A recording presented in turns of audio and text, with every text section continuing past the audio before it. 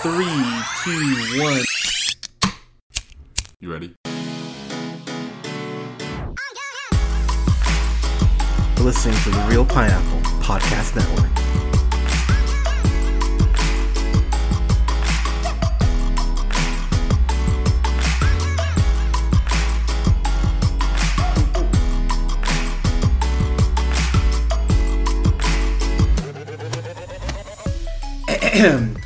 Good evening, everybody. Thank you so much for listening. We are the Real Pineapple. This is Hunter here, and I've got he is an official member, but I'll also shout out his podcast here, the KJ and OJ podcast. We got him on loan here. Got OJ here. OJ, how you doing, sir? Hola. God, didn't know you spoke Spanish. Más o menos. I didn't take Spanish in high school, so I have no idea. More or less. Fair enough. Fair enough. I took French, but so we're talking about Glass today, and I will say we talk about this, the fact that sometimes we'll see, critical reception on something, we go, it seems a little weird. I cannot stress enough, and we talked about this going into the movie. The Rotten Tomatoes score on this is 36%, and the audience score is 78%. So that's a 42% difference, which is kind of absurd. So going in, I was really curious to see, was the audience more correct? Were the critics more correct? And critics were completely wrong on this. I thought this was I thought this could have really, cracked under its own weight. Wink. But honestly, I enjoyed the hell out of this, man.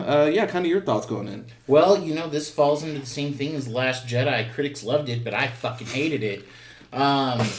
This movie, though, is the opposite in the case where the critics are not kind to it at all. But I really enjoyed the hell out of it. So I will say, another plug here, go on the KJ and OJ podcast on SoundCloud and listen. I think it's about 2.5 hours, your guys' review for Last Jedi. It's longer than the movie. But honest to God, it is worth it to hear OJ just, the masterclass of just hatred. It's similar to how I feel for Tyler Perry movie. Like, you listen to it and you go, man, OJ really didn't like The Last Jedi. Really didn't. But critics love it, though. They do. And the thing is, I fall in the middle. Like, I thought it was me and Alea when saw it, we just left the theater. We went, okay, Yoda was there, which was cool.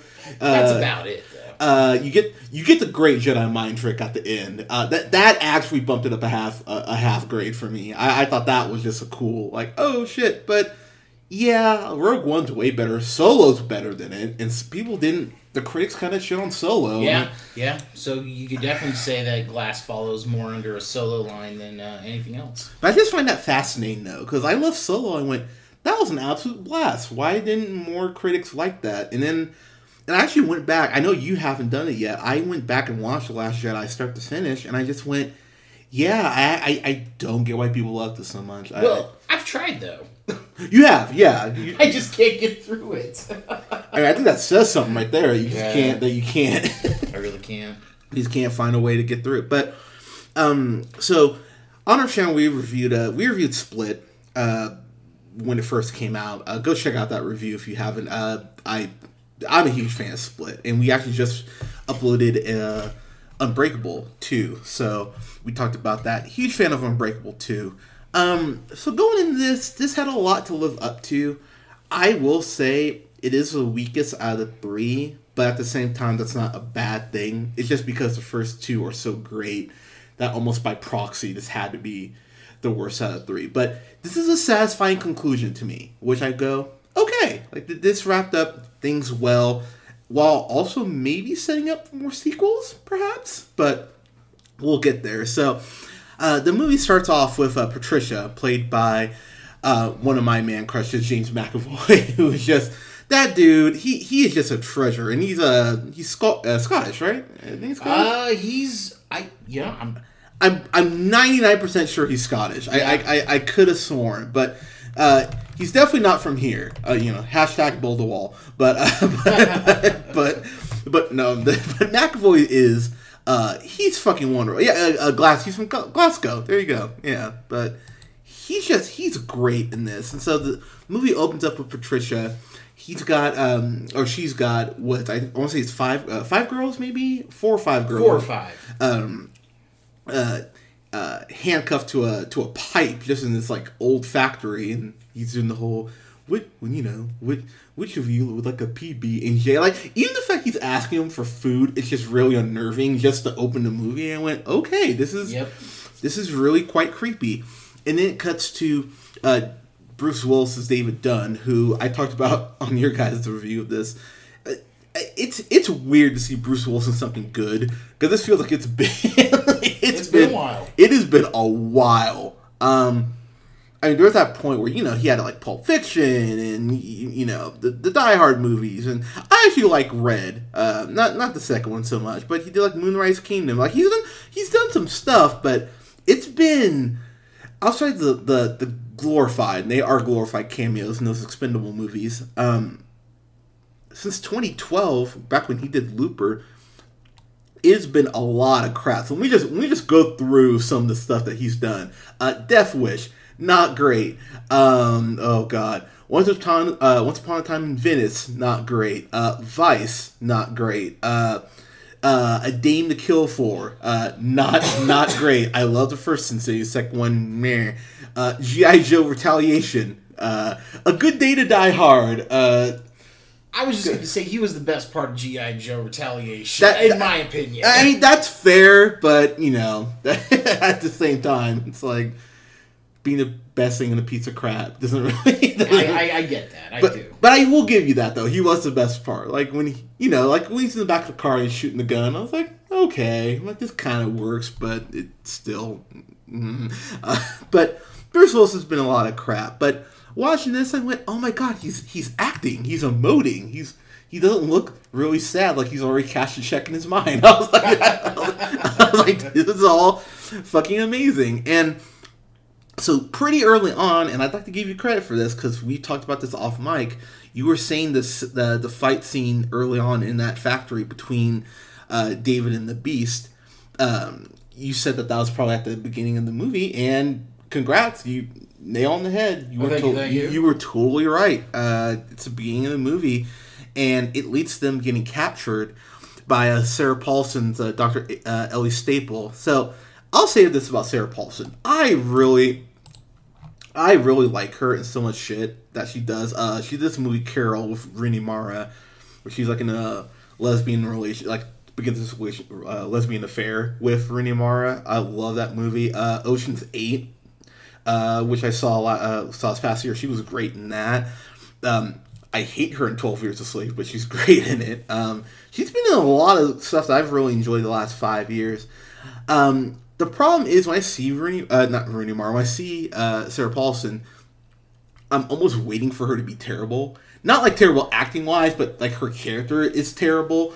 And so when I saw her, I went, I don't know what it is about you, but I don't trust you. It's something about you that just sets me off. And we'll get there, and I will say that my suspicions were very well warranted as far as her being terrible. So she basically takes him to this not an insane asylum. What do you call it? Like a psych ward? Yeah, it's a psychiatric hospital. Yeah. I mean, they're not saying like, hey, you're crazy, but you're, what would you say, quote, disturbed, unquote, maybe like. I would say the crazy, like, I mean, some of the things they show at the end where they're having the so, like, you notice towards the end of the movie, there's a spot where she tells the orderlies to keep the patients in their rooms. And the patients do that. Granted, it's a bit of a trope when addressing mental illness, and especially, like, on a very visual scale. They are doing that crazy shuffle, as I like to call it, where they're literally shuffling their feet around and that kind of thing to show that they're not all there with their faculties. So I would definitely say it hinges on the crazy. That's fair. I think what's interesting about it, though, is that Samuel L. Jackson as Elijah Price, Mr. Glass, he barely says a word the first 2/3 of the movie. Mm-hmm. I mean, he is quiet, and so he's having to give probably the most difficult performance because he just isn't, he's having to just emote. And I think people don't give Samuel Jackson enough credit, because he's been looking like a bald pirate for the last 10 years playing Nick Fury, or he just yelled, motherfucker. That's what that's what you think of with him. But nobody yells motherfucker quite like him. Very true. That is very true. But he's a damn good actor, and I know a lot of people don't love this movie. You're wrong. I love The Hitman's Bodyguard. I think that movie's fucking hilarious. But he's been in a lot of shit I've really enjoyed, especially the last decade. We won't count Old Boy because that wasn't great, but he did his best, But and I loved him in that RoboCop remake. I thought he was actually, him and Michael Keaton were actually my favorite parts of it, actually. I really like that movie in general, so I have a lot of things to like about it, but his performance is one that kind of really rooted it back towards that original one, so... Yeah. So what's interesting about the movie is that you see the part in the trailer where Elijah, Kevin Crumb, and then David Dunn are all in the room, and Dr. Ellie Staples kind of asking, convince me that, that you're not crazy. And I will say, how do I put this? As someone who's a bit of a conspiracy theorist, I believe, I think Hollywood puts out a movie every, maybe 2 or 3 years. That's basically the government kind of going hey, this exists, but wink, Hollywood. The first time I saw Men in Black, I was like, yep, there's no part of me that doesn't believe that some of this exists. It's especially the whole deneuralizing thing. I went, yeah, I can see that. That's basically what lobotomy is. So I'm like, okay, mobile lobotomy? Yeah, we probably have that somewhere. So when she's pretty much calling them crazy, I went, yeah, I think you're crazy. I think you're trying to rationalize this scientifically. And I really do believe that there's just stuff that occurs that can't be explained. I mean, Unsolved Mysteries is a perfect example of that. Yeah. Which they're bringing back, by the way. Hell yeah, I'm stoked for that. I love these Unsolved Mysteries. Won't be seen without Robert Stack, though. True. I'm curious what we'll get. Should be. Who's the creepiest guy you could get to host that thing? I don't know. I mean, let me think. Mike Pence is busy. Well, he's not a TV personality. He's a real deal scary. Yeah, barely has a personality. Also true. Yeah, I don't know who you'd get to host that. That's a really good point, because I forgot he had passed on. Yep. Yeah, I don't know who you get to host that. I'll have to think about that. But it is interesting because Sarah Paulson really is trying to convince them that it's all in their heads. And I think one of my few complaints is that we've been there already, and I mean that in the sense of in Unbreakable, David, rightfully so, when Elijah is trying to convince him, look, you're special, you have these powers, and David's like, no, get away from me, crazy handicapped man, stop chasing me. But there's that point where he believes it. So when Ellie brings that back up, and David doesn't fully buy in, but there's that point, and it's a great kind of face shot of Bruce Willis where he kind of looks at her, and for half a second you think he might be buying into it, and I went, don't buy into this. You've been here before. You know that. You know she's being silly, and of course where it ends up with her, it explains why. That was just a kind of a complaint I did have, because I could kind of see Kevin buying into it to an extent, but seeing David buy into it slightly, I was like, all right, I don't love that. Kind of your thoughts on that? So there's one thing in that scene that I couldn't put my finger on it last night, and I realized it now in terms of what bothers me about that scene. Okay. So she's all convince me, right? You were talking about. He's chained up during that whole scene. Yeah. I think the chains alone is enough to convince. Yeah, because he's the only one he's restrained. He's the only one restrained. That's a very good point. And I'm surprised he doesn't go take off these chains and let me show you. I'll be honest, I was sitting there thinking, you could break these. He could. Easily could have broken those. So I was sitting there kind of okay, I don't think they had the water set up around him during that. No, I don't think so. I I didn't see any hoes, or actual hoses. The hose were in the beginning of the movie. Yeah, exactly. but really though, he could have broke those chains. Yeah. I'm shocked that he didn't, or shocked that he didn't reference them. Yeah. So that's just one glaring omission for me. No, and that's totally fair. What is great though about it is that at least them being, it leads to seeing Kevin have to go through his personalities. He goes through Patricia and Dennis. In that scene, you get some Hedwig too, and that is one of my other complaints. I thought Hedwig was used a little bit too much here for comedy. That was something that I felt like, and in awkward points too. I felt like there were points where Hedwig would pop up, and I'd go, "All right, like this is supposed to be serious." And there were a couple points. We even saw it with several of our friends. I looked over at Leia at a couple points. And I went, "Why are people laughing at this? Like they shouldn't be laughing at this part, And we were in a packed theater too. People were laughing, well, like, haha. I'm like, okay, this isn't the time to laugh. Like, well, Hedwig's an interesting personality among all of them. Yeah, because he's given the light so much. Yeah, and again, it's not because again, like, how do they say it in Split? Hedwig's given the light so much. I'm trying to remember exactly why. I mean, it's like he's like the only one that can keep Kevin out of the light. I believe so. I believe that's what it is. Right, yeah. And so you combine that with the Forever 9.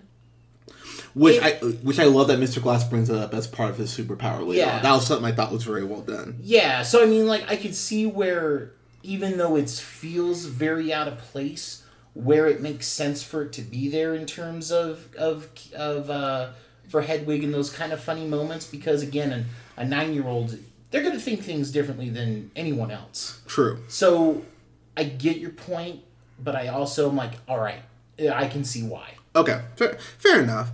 The thing I love is that when you finally do hear Mr. Glass talk, there's one of the people who's working at the hospital, and I'll be honest, I'm sitting there the whole movie thinking, why are you getting so close to him? Like, he has such a low center of gravity. If he has something to stab you with, you're beyond fucked. And of course, That's exactly what happens. This guy. So they explain how Mr. Glass is acting. Like he's been drugged up and sedated. And was he been like swapping out the pills or like the doses amount with aspirin?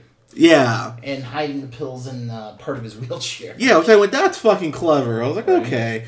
And I was sitting there, I'm like, you are just underestimating this motherfucker. I did appreciate too that his gown was lavender. Yeah. I was like, okay. I'm like, that's like M. Night, you get this. One guy I want to give some credit to is Spencer Treat Clark, who's Joseph Dunn, his David's son. It's the same actor. Yep, too. Unbreakable. Yeah, he looks good too. I was like, he's aged well, and aged really well. Yeah, he's a good looking dude. He is. I really hope he gets more shit. Like, I was really like sitting there watching him in this. I went, man, I'm digging his performance here, and I like where his character ends up. I have made no secret about my huge crush on Taylor Joy, who I think is just gorgeous as all get out. She gets a lot more to do at the end. She's like, her and Joseph don't have a lot of screen time, but they maximize the amount of screen time that they have. I thought where you see her in Split, and she's like a broken character, and she's like looking down her feet and not looking people in the eye. Mm-hmm. It's really cool to see that her piece of shit uncle got thrown away, as well he should have, and she's had this foster family now that loves her and is nice to her, and oh my god, doesn't abuse her. What a fucking concept. And how she's, dressing up. She's dressing cute. She's definitely more confident. And when she goes to talk to Kevin, I believe she meets Dennis. I think it's Dennis first. I want to say it's Dennis. I know she talks to Dennis at a point. Is it Dennis or Barry? I think it's Barry. I think it's Barry, and then it transitions to... I think it's Barry because... Wait, which one was the OCD one? I believe that was Barry. The one who was like, your clothes are dirty, change your clothes. It's yeah, Barry, right? I think that was Barry. I'm fairly certain it's Barry she talks to at first. Yeah, but when she interacts with him and then interacts with Dennis, I mean, she has this confidence that he clearly didn't have in Split. I mean, why, given her situation, why would she? And seeing that interaction, just her really standing up for herself and to the Horde as a whole, was really fascinating to watch. And that gave her a lot of time to really show out. She's a damn good actress. I really hope she gets more roles, because I've liked her in just Split and this. This is where we're getting to where I think people are either gonna love the movie, or they're gonna fall more in line with the critics. I don't think there's a middle ground here. So we get to the end of the movie, and of course, the Horde, Mr. Glass, and oh god, they call David was it the Overseer? The Overseer, yep. Which I went is a simple but an awesome, kind of comic book.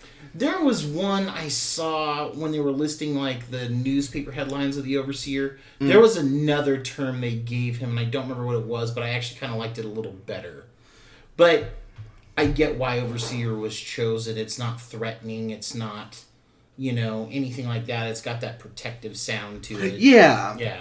Yeah, I really like that. And so, of course, the three of them get outside the hospital because, why wouldn't they? And the way that the Horde escapes Mr. Glass, I thought was so well done. There's a point where Mr. Glass,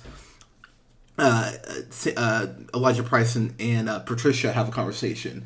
And, he asks, may I meet the Beast? And she goes, for your sake, I hope he likes you. So when he meets the Beast, first off, you pointed out last night, the voice they gave the Beast is fucking horrifying. It's something it's some Slender Man shit. Where I was like, oh, okay, this is actually unnerving. It feels very, it almost feels like very biblical. Like as far as like the tone and just how authoritative it is. Yeah. I love the voice that McAvoy used. Yeah, it's something that he did not give the Beast in Split, and man, does it work! Fuck, it really works. Well, you got a little glimpse of it when he goes like you're worthy, you are, like you're beautifully broken, or what have you. Yeah, like you get a little glimpse of the voice, but he amped it up here, and I went, okay, I'm digging this. So and there's just these points where the Beast is grunting when he sees David and like pounding his chest. So it's like, oh, okay, damn. Yep. Like, run away. So one of the big twists in this movie is that, they touch on the fact that, this is the most comic booky of the three movies by far. Unbreakable is a thriller with a comic book backdrop. Split is a horror movie with a comic book backdrop. This is really just a comic book movie with just a straight up comic book movie. I think some people will be disappointed in that. To be honest though, M. Night's earned that at this point. He had two very intentional genre filmed with comic book backdrops. So if he wants to go more comic booky, I'm like, okay. And as and while I love something like Kick-Ass, this is something very comic booky set in the real world. This is about as real world, as you can get for a comic book film. You don't have people flying and shit. Like it's as grounded as you can make something like this. I believe. So when they escape the hospital, you get a good throwdown between David and the Beast, and the Horde, the Overseer and the Horde, which I thought was great. You get a nice hand to hand. And they're just throwing each other through into vans and shit. Like, okay, shit. Like, it's really intense. And just to jump back real quick, Mr. Glass, his outfit is just on point. He has this purple jacket. I went, oh, I need that purple jacket. I was like, oh, okay. He's got the little pin on his lapel, the MG. It's all blinged out because black people love their bling. But it's very super villain. And that's what it needed to be. And it actually, I've read some reviews that people really knock the movie for his outfit. Really? Because it's too cartoon. Oh, I didn't think so. Well, I see their point because it's pleather and it's all all of those sort of things. It's very, out there, right? But if you actually read a comic book, how often or not, is the villain or the hero in their outfit, their uniform, unscathed the whole bit, even after a reveal, even after a comeback. They fit right into that old mold again. And it's just like, yes, it's a comic book trope, but embrace it as such and just get over it. Yeah. I'm sure there's the same people who said Alfred Molina looked great as Doc Ock in this outfit, but... Well, Bruce Willis doesn't need to don the poncho. No. But he does anyway. Yeah. Like, especially at that last fight, he doesn't need to don the poncho. Yeah. Like, but again, he just does. And it's one of those things. Like, it's a trope, but it works. Yeah. Like, just let it alone. Leave it alone. Yeah, I agree. And so, the first twist is that there's this point where you see Joseph Googling about Kevin Crumb's dad. Mm-hmm. I believe they said the Clarence is his name. I believe so. So you see him Googling about him, and they don't show the computer screen, but he has this shocked look on his face. And I went, so actually, I always save spoilers, but I cannot express enough right now. Full spoilers. So if you have not seen Glass, turn away now. Go see this movie, though, we will say, before we get to our actual final grades. So Joseph sees what he sees on the computer screen, and basically he figures out that Kevin's father was on the same train that Bruce Willis, David Dunn was on. So he was a part of the full, was it 200 people who died on that? It was something, yeah, it was a ridiculous amount. Yeah, of that insane amount of people who died. On that train crash. So the fact is, and Mr. Glass says perfectly, I create super people with superpowers. And I went, oh, that's haunting. And there's this point, pretty much right after he says that, where the Horde goes, I thank you for what you did, but I can't trust you. And he punches Elijah in the chest. I went, oh! And then breaks his shoulder first, and then hits him in the chest. I went, oh, damn, okay, like this is intense. And so, Mr. Glass dies because of those, basically internal bleeding. Yep. He dies because of that. The Horde gets shot by a sniper from nowhere, might I add. Like, when he gets shot, you're like, oh, shit, okay. And then, the Overseer gets drowned in a puddle. So all 3 people get killed. I went, well, that's shitty. And you find out that stupid Sarah Paulson was a part of this organization that restores the balance. It's very Thanos sounding, might I said. She goes, well, like, we're not supposed to have this power in this organization I'm a part of. I don't think they ever say the name of the organization, by the way. I think they just... I don't think they have to, though. Yeah. I mean, you're curious, of course, and they could explore it later in a sequel, but, I mean, overall, they don't have to. The little tattoo on the hand is enough. Yeah. To show a sense of unity. But, I mean, it's an interesting concept about, like, how long they've been in place, because it sounds like a long-ass time. She even cites, 10,000 years? Yeah. But it sounds more like it's not even government-based is the thing. Which is the intriguing concept. Yeah, it feels more faith-based. Yeah, and I'll... so this is what I will say about that. Because if you have me as a Facebook friend, I've been having arguments with some faith-based people recently. The whole concept that there is an organization, let alone a faith-based organization, it took me back to something like, honestly, like Last Crusade, where I went, yeah, I could buy that there is an organization out there that sees super-powered powered men and women and goes, oh yeah, we can't have this, because... quote, God, unquote, wouldn't want it, or whoever they believe in or pray to. It's a very... The twist in logic in that is surprisingly easy. You just kind of go, yeah, I could see that, actually. So, when he cites that, you go, that almost makes it more sinister because it's so realistic that something like that could exist. And then the last big twist is that there's this point you see Elijah at a computer screen. He's typing these commands. It's like Windows 95, old school, like black screen and, white letters. And so there's a point where Dr. Ellie has said, there's cameras all over the place. Like there's nowhere you can go in this hospital that you won't be seen. And as soon as they said that, I went, all right, that's clearly like, it's like a gun in a Hitchcock movie. You go, well, that's getting used at some point, Yeah. So that's coming back. And basically, they rightfully so, after the whole everyone gets killed, they go, oh, well, we have to erase his tapes. And Elijah, he knew, if he got out, I'm sure he would have been like, cool, but he pretty much knew it was a suicide mission. So the fact they all get killed, all that footage got sent out to his mother, Casey, and Joseph Dunn. And it's really crazy that not only that they all get the footage, but you see them at the end of the movie at this train station, and you get to see the reactions of people on their phones, because, everyone's on their phones all the time anyway, and seeing that footage hit the net and go, oh crap. And I'll be honest, dude, if footage like that came out tomorrow, you could not explain that away. If you saw someone bending a bar of steel like it's nothing, you'd go, oh, well, all right. Like, it's one of those things you'd have to have, a really potentially tough conversation with yourself and go, what do I believe in? Because, it's really intense. And the movie ends about as, and I kind of use this term in kind of ironically, happy as it could, because all things considered, because we lose these three characters. And I'm sad we lost all three. I was like, all right.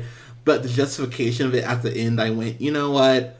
All right, that's fair enough. It at least warranted the deaths, if that makes sense. Because if it cut off with just them dying and not giving us that kind of back end part, I probably would have given this like a C, like a D plus, to be totally honest. Because I would have been pissed.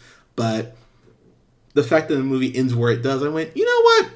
Okay, fair enough. So, getting to my final thoughts here, I gave it a 9 on your guys' podcast, and I'm gonna fall right in line with that here. I'm gonna give it a solid A. It is the weakest, I think, out of 3, as I mentioned earlier, but being the weakest doesn't mean that this is a bad film. And I think that the critics who are hating on this, probably the same critics who liked Aquaman, but this is way better than Aquaman, by the way, for those people. Oh my god. Like, I'm sorry. I know some people will be like, no, it's not. It is. It's better than Aquaman. Like, just off the dialogue alone, it's better than Aquaman. But, yeah, I really enjoyed the hell out of this. This will be a first day buy for me. And, Lord willing, they put out a 4K, trilogy box set. I'll definitely buy it. So, yeah, this is a solid A for me. OJ, your final thoughts on grade, sir? Yeah, just a couple things I want to go over real quick. So, the fight scenes. Yeah. So, the two big fight scenes between the Overseer and the Beast. I love the fact that they just didn't dive into... Like, M. Night could have just easily gone, yeah, David's really strong, he's all of this, but the Beast is just stronger, so therefore he could kill him. I'm glad they don't go that route, because both fights David has with the Beast, A, he's not breaking a sweat. B, there's points where he looks bored. And that's not a bad thing. It's the whole, like, yeah, is that all you got? Like, I can get out of this. And you see, like, the Beast's finishing move is that reverse bear hug, right? Yeah. You see him put it all in for David in the very beginning. Yep. And other personalities have doubt about the Beast as an after effect. Yep. And I just love that. From, like, just their faith is shaken. Because, and Patricia, she's like, where's the man in the poncho? Where, clearly, she's afraid. Yeah. So I just love every aspect about that. And I love the fight scenes in this. Like, it's very rooted. The more I got thinking about it, I was going to knock it down a little bit more and maybe even amend my grade on the fly. But going back to the scene with David... Kevin and what's Glass's real name again? Elijah, thank you. I wanted to call him Isaiah. I'm like, I know that's not right. Yeah, too biblical, too. Too biblical. Well, Elijah do, but sorry, go ahead. But still, though, the scene where they're all three together and David's the only one under restraint. The reason I'm leaning on, and I wish they would have just said it, like, the scene at the very end when David's about to be drowned in the puddle, She's talking to him and she has him take his hand, and like where she basically reveals to David in his dying moments that yes, super people are real and we're here for balance, or what we feel is balance, or not even balance is a wrong term for what she feels is balance, but what really is a chokehold, as it were, on ordinary people having the ruling word as it is compared to super people, which really this is Magneto's like nightmare come to life. Yeah, it is. That's a real good point. But in that though, oh god, there was something. Even if she would have said this during his last moments, to where like you could have broke those chains at any time, but I nearly had you convinced you couldn't do it, because if you go back to Unbreakable, Elijah goes on and on about David and like the power of will. Yeah. Like what you can do, as opposed to what you can't do. And I think that would have been a very good callback. Missed opportunity. I get why maybe it's too much in that moment to like divulge. Yeah. But that's what I'm leaning on. Okay, that's fair. So I'm going to give that, where I would ding it, a pass. Okay. McAvoy he's the glue that holds this together. Yeah. And again, like I said it on my show, that I feel that the third act was written first, and then everything else was written after it to kind of make it work. Yeah. So to me, I have to ding it for that, because it's not quite as fluid as I would like it. I'm giving it an A-. Okay. I'm giving it an A-. Almost an A. Almost an A. Yeah. But, like, it's not exactly...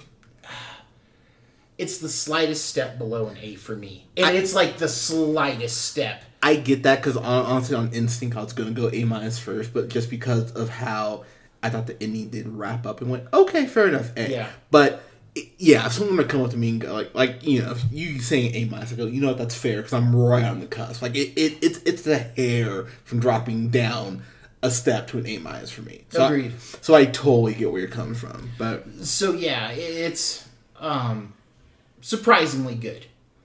Because this could have fallen apart 6 ways to Sunday. Oh, God. There's about 8 different places where I went, okay, don't do this, and then it didn't. I was like, oh, okay. And, yeah, if they want to explore this continue to explore this universe, I'd be totally for it, because I think there's at least another movie's worth of stuff here where you could, explore that organization even, or... Yeah, you could easily set up something where the organization is after Joseph, Casey, and Elijah's mom. Easily. Just for what they did to expose it. Yep. I still think it'd be an interesting concept to have one of them have some sort of power. Where they're getting used to that, and where Elijah used his own selfishness to shape a power in David Dunn before, and does so again with Kevin in this one. Okay. Because that's what he does. Yep. In both movies. With, no real connection in Split until the very end. But where the power being the power being harnessed for something positive as opposed to something selfish or any of that. Like, you could make Casey an empath, honestly, very easily. Yeah. Especially with how she has that real strong effect on Kevin. Now, granted, yeah, she's doing the whole Kevin Wendell Crumb bit to, like, to shake him, But still, though, that's a very powerful thing, especially with how primal and unpredictable the Beast is, and how submissive a lot of the personalities are to the Horde in general. Yeah, to the Horde in general. And she still has to be able to break through, though. Exactly. So, I mean, that's a power in itself. So. Exactly. So I think you could easily explore that. Maybe even something with Joseph, in the sense of the question of, no matter what power you give him, you could literally give him anything. But the fact that, like, something could be passed down as a hereditary thing, you could use that as a plot device for the organization to try to go after him and kill him alone. All sorts of different things. It's a very interesting thing they can do. And you can make all 3 characters in this movie, the primary 3, martyrs. Yeah. including Glass. You could easily make him a martyr for what he did. And therefore, now, is he really a villain? Yes, he killed so many people, but it's now he becomes Magneto. Yeah. Magneto does some terrible things, but you can argue justification on any of it for how mutants are treated in the X-Men universe. Yeah. So you could argue the same thing in this, and it works exceptionally well. So if I'm M. Night, maybe you give this a couple year break, make another movie. Then I'd dive back in. Yeah.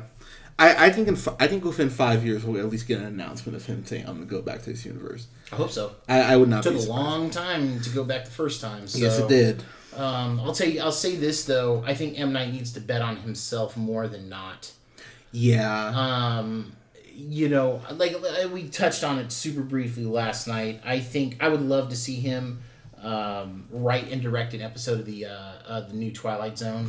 I agree with that. I would love that. And the new Twilight Zone, that's going to be a hard one to do because, I think you have to do some remakes of old episodes. I think you have to. Agreed. Not many, though. I would try to stay away from that as much as possible. Do more original stuff. Yeah, but give M. Night an original.